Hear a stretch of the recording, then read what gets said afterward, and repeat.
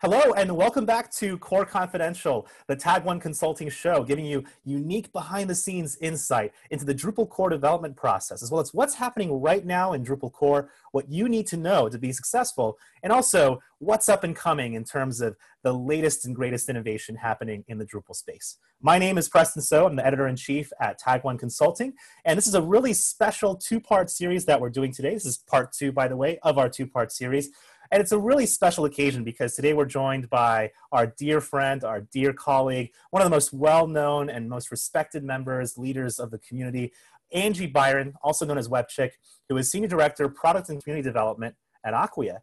We're also joined today by Michael Myers, Managing Director of Tag One, who's currently in the Berkshires, Massachusetts. And let's go ahead and dig right in. You know, Angie, last time we talked a lot about your history and your experience in the Drupal community and some of the really amazing things that have happened over the course of the last 15 years. One thing I wanted to kick off this conversation with, just before we get to a lot of this discussion of what's happening in Drupal core right now, which is, I know, a topic a lot of our viewers and listeners are really interested in. One of the things I wanted to ask is, I find it very interesting that you mentioned in our last installment, and by the way, don't forget to check out our previous installment, part one of this great talk with Angie Byron. One of the things that we mentioned is how exactly the difference between the old way of doing core development, where you could go and hit up Adrian Rousseau, you could go and talk to somebody at a conference, and today, where it's a very, very different process, it's a very, very different approach. We obviously have a lot more of an underlying structure for mentorship and for bringing new contributors in.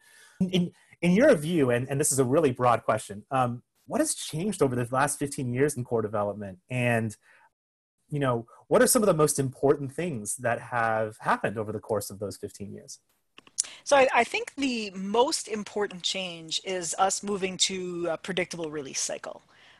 Prior to Drupal 8.0, prior to and inclusive of Drupal 8.0, Drupal was done when it's done.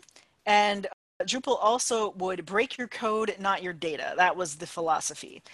And I think that worked really well for the early years of Drupal because we could be right on the cutting edge of, at the time, like Drupal's old, like it's almost as old as I am. It's crazy. No, I'm just kidding. But anyway, it might actually be older than Preston. I don't know. I'm just kidding. But, it's old.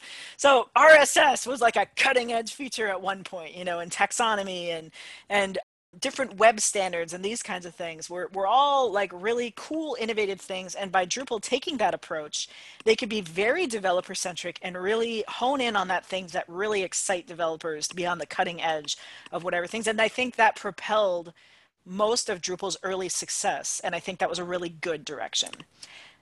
Around the end of the mid to late 2010s or 2000s, I don't know, 2000s, what we saw is kind of a shift where, and by we, I mean Acquia saw this, people who interacted with businesses of all sizes started to see this. This became a fundamental software management direction, which is somebody at some point had the bright idea. They're like, oh, maybe we should let the people who use the software every day, the victims of it, maybe they should have a say in what technology gets chosen.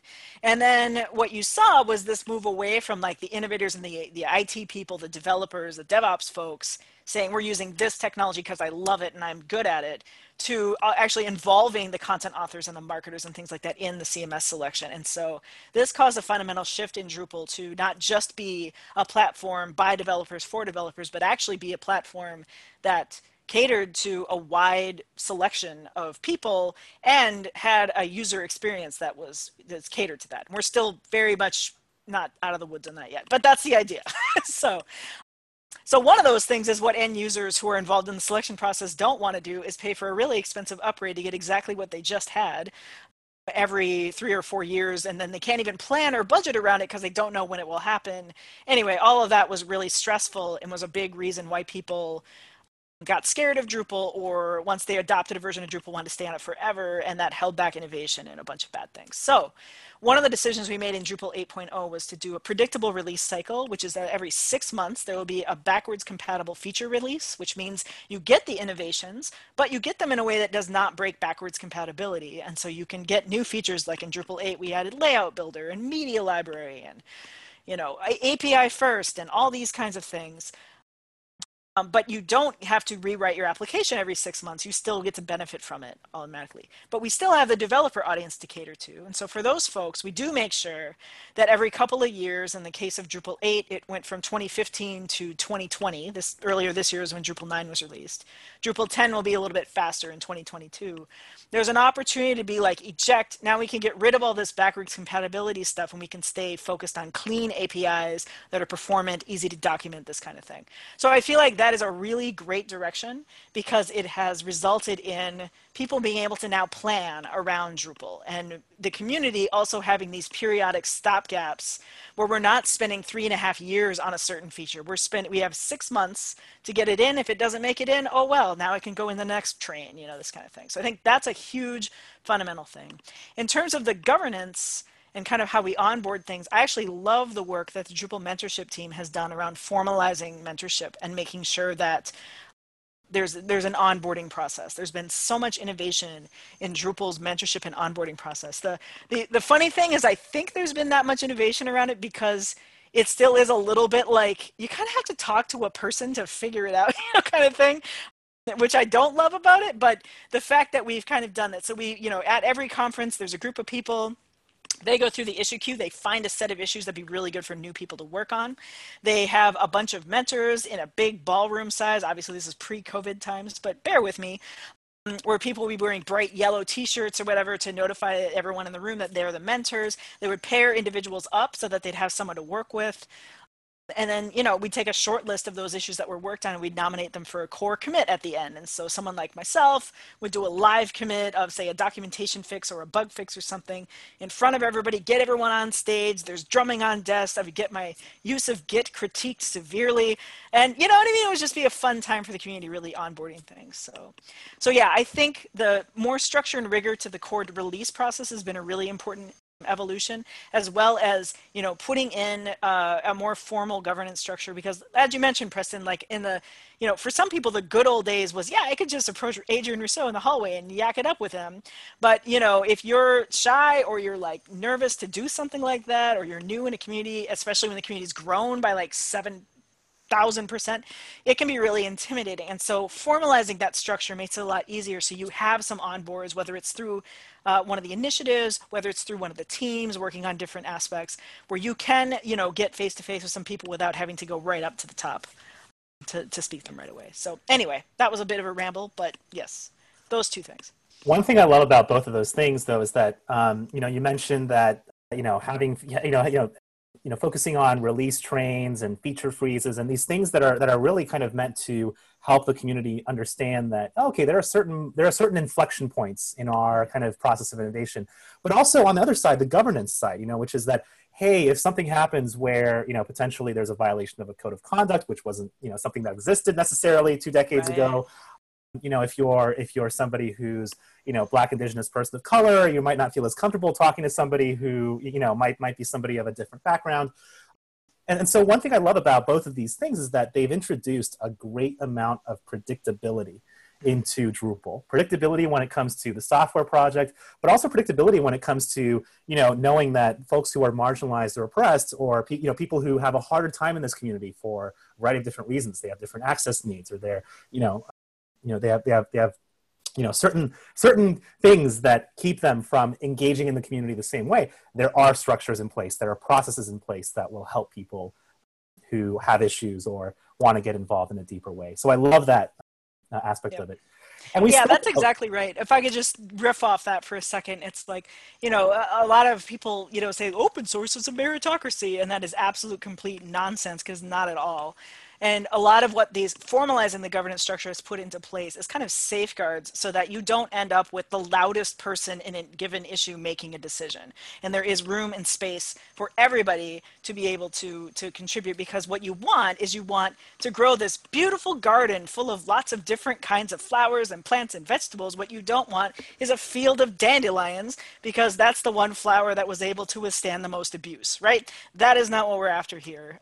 So yes, I do think that is, I mean, we still have we have problems, we got to work on them, right? But I feel like the fact that the community has tried to step up to fix a lot of these problems is really, really awesome, So as a teaser from our previous from part one of this, and please do listen to that episode or watch that episode, because one of the things that we heard from you, Angie, was a little bit of your opinion on Backdrop and some of the things that happened in that regard. I won't rehash that here. Folks can go and check out the other episode. But I'm kind of curious. This is an example. This whole case of Backdrop is one of these examples of things that happened in the history of Drupal that maybe we wish might not have happened. Are there any other examples of things that you wish had changed or had been different over the last 15 years in Drupal?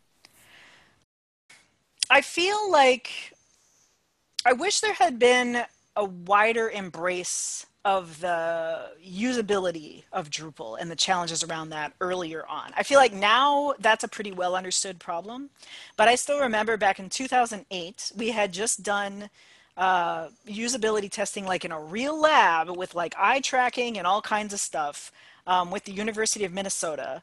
And in February, okay, Minnesota, February, that's how much we love this community, okay?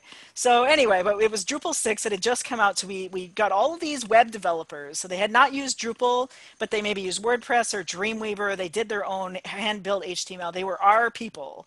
And they struggled so much. Like, we thought that we would learn interesting tidbits on like what we ought to call this button or that button. And what we found was they were fundamental, like just huge missing pieces of context of what Drupal is and how it's supposed to work and all kinds of things. And so sitting in that room watching all this, I was shocked.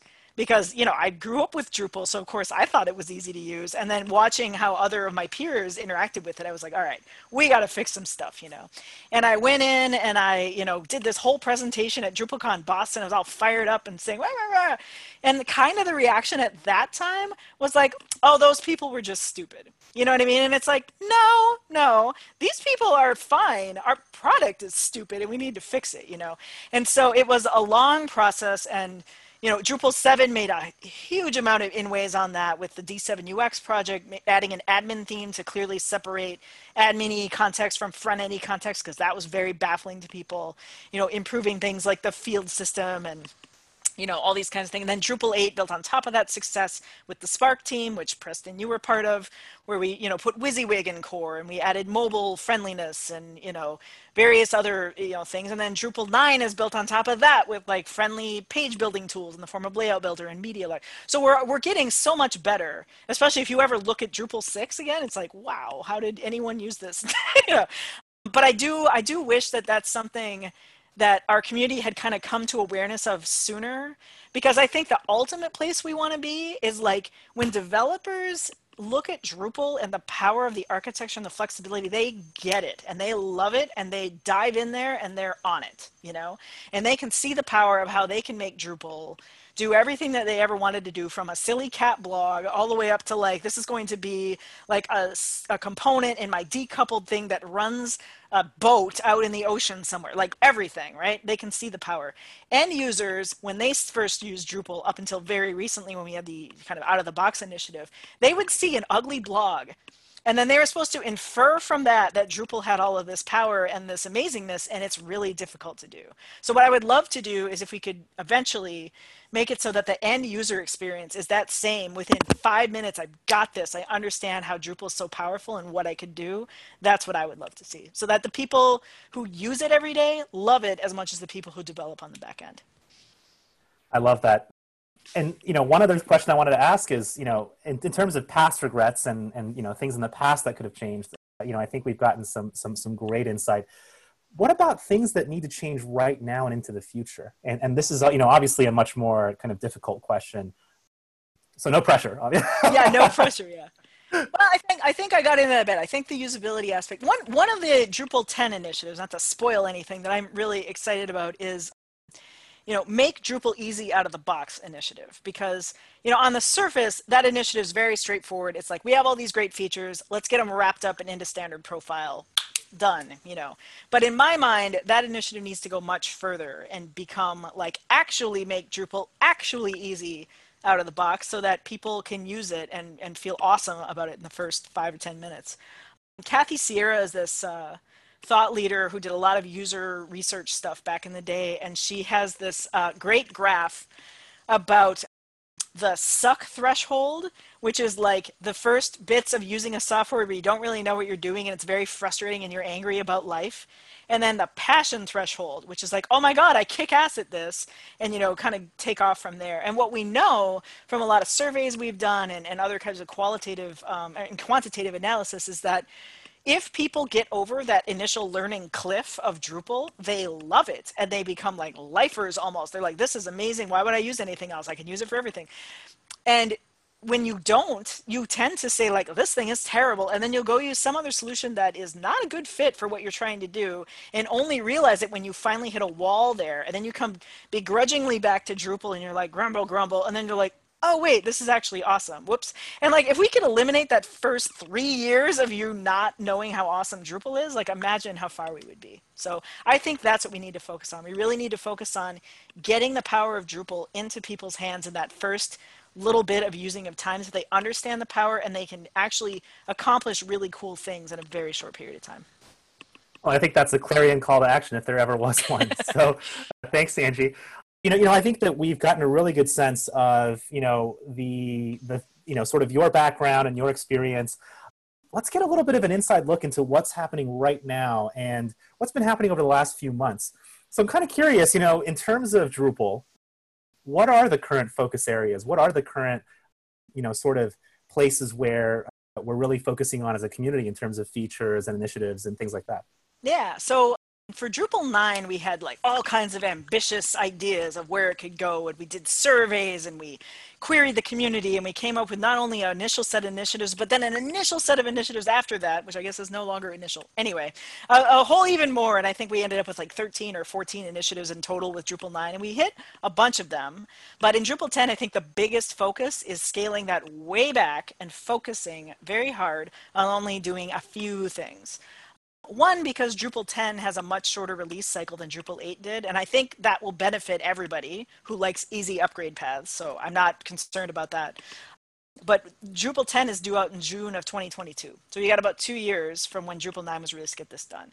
So basically, the 5 things are: get Drupal 10 done, right? There's a bunch of backwards compatibility stuff we got to remove. There's the a bunch of external libraries we depend on that are going out of support. We need to upgrade the latest versions of those and so on. There's the easy out of the box initiative that I mentioned in my last thing, which is, we have a bunch of kind of loose ends from Drupal 9. Let's get them polished up and into the standard profile. There's the front end theme initiative. So this is the Olivero theme led by the folks at Lullabot. This is an amazing thing that they're doing. They're making they're redesigning the front end of Drupal to not only be more modern design practice wise, but they're also really prioritizing accessibility. And for example, just held an accessibility test of the theme with the National Institute for the Blind a couple of weeks ago and got rave reviews about that. Automatic updates. This is critical in my mind for Drupal in terms of becoming something I can recommend to my family. You know what I mean? Because right now, if I recommend Drupal to my family, I'm on the hook for like updating that every time a security release comes out. And that's just a lot more work than I want to put into Drupal, So I think that's really key for making sure people stay secure and also use Drupal, for those kinds of smaller projects. And then the final thing is it doesn't sound like a lot, but the JS menu component initiative. And what that's about is it's about building a set of generalized React, Vue, Angular, you name it, components that can be used to build powerful front-end interfaces without losing all of the benefit that Drupal gets. I mean, Preston, you yourself have written a lot on this whole concept of, decoupled is this great buzzword, and you can hand the front end off to somebody else and yay, but then it's like you go down the line of all the features that Drupal offers as a CMS, like accessibility and themeability and the ability for site builders to make change in the back end and show up in the front end. You lose all of that, and a lot of people are like, what the heck? So the goal of this is an initial component starting with menus, because most sites have menus, to try to figure out how we're going to do that, how we're going to create generic JavaScript components can be pulled into any application, but that contain the wiring with the CMS so that you don't lose that easy functionality. So that's it. That's really our goals for Drupal 10. And there's a bunch of other stuff going on. There's the Bug Smash initiative being led by some folks in Australia, which is great. They're like trying to drill down on Drupal's technical debt and get that under control. And there's the documentation team still working on the help system. There's lots of different things going on, but we're trying really hard to focus in Drupal 10 on just a smaller bit. I love that. And as you mentioned, Drupal 9 just came out this summer. And I'm kind of curious, one of the things that happened with the Drupal 9 release was that it wasn't really this kind of huge, milestone or huge shift in the way that Drupal does things. What was that last release like? And what are some of the things that people should know about Drupal 9, especially now that it's been out for a couple months? Mm-hmm. So the biggest thing they should know about Drupal 9 is that Drupal 9 was entirely built in Drupal 8, and Drupal 10 will be the same, or it'll be built entirely in Drupal 9. And what I mean by that is that the features and functionality we wanted to ship with Drupal 9, so we had this goal in mind over here, we would ship them in incremental feature releases in Drupal 8 as it went along.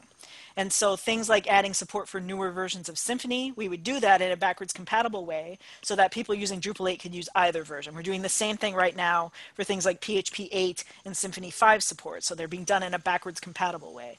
And then really the only big thing to shout home about with Drupal 9 is that there's not a big thing to shoot home about in Drupal 9, because we focused really hard on making sure that migration path between 8 and 9 would be easy. And if you've ever migrated from a previous version of Drupal to a next version of Drupal before, you laugh your head off at that statement. But no, I'm actually serious. Like, people are doing their 8 to 9 migrations like in a weekend, or they're handing it off to a junior developer to just power through, because there was a lot of investment in like tools to make this really easy. So there's tools to show you which modules are out of date. There's tools to automatically convert the code for you in a lot of cases. And then there's tools to show overall how the community is trending. So yeah, so big deal with Drupal 9 is it's not a big deal. It's pretty easy. Migrate to it, use it. It's got all kinds of cool stuff coming down the pipe. That's amazing. And I know you've already mentioned several of the really forward-looking initiatives that are happening right now, like the JavaScript menu component, a lot of the ongoing work on the new front end for Drupal, and of course also some of the UX work that's going on. Really exciting to hear. Do we have any sort of dates or any sort of big releases or initiatives or features that are going to be coming to a head at some point soon with some kind of public availability, or are there still a lot of things in flux? I always like to be real careful about that date thing, because as you remember from last time's episode, Drupal is not a company. It doesn't control people's time.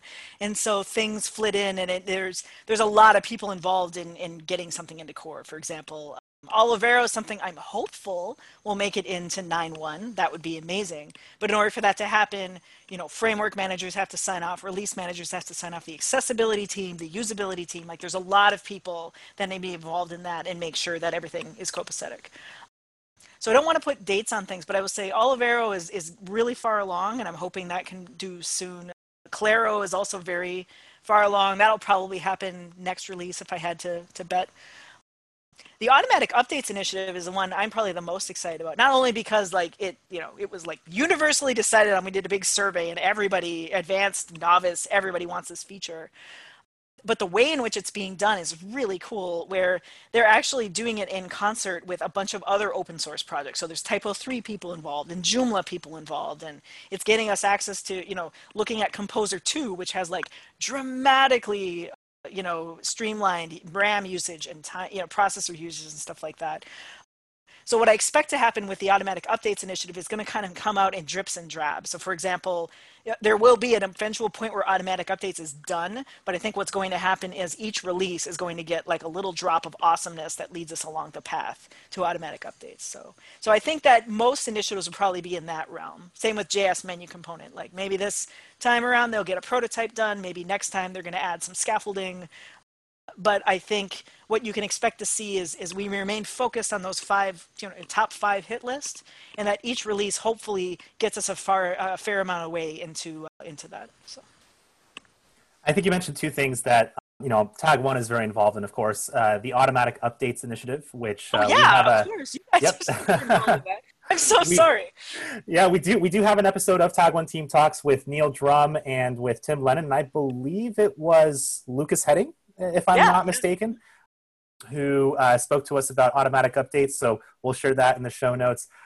And one quick note as well to our audience, in case you didn't know. By the way, because of the upcoming timeline for Drupal 10 coming out in 2022, Drupal 7 and Drupal 8 are going end of life, which means you have to start to think about, if you're not going to migrate your Drupal 7 sites over to Drupal 8, got to start to think about Drupal 7 extended support for that end of life.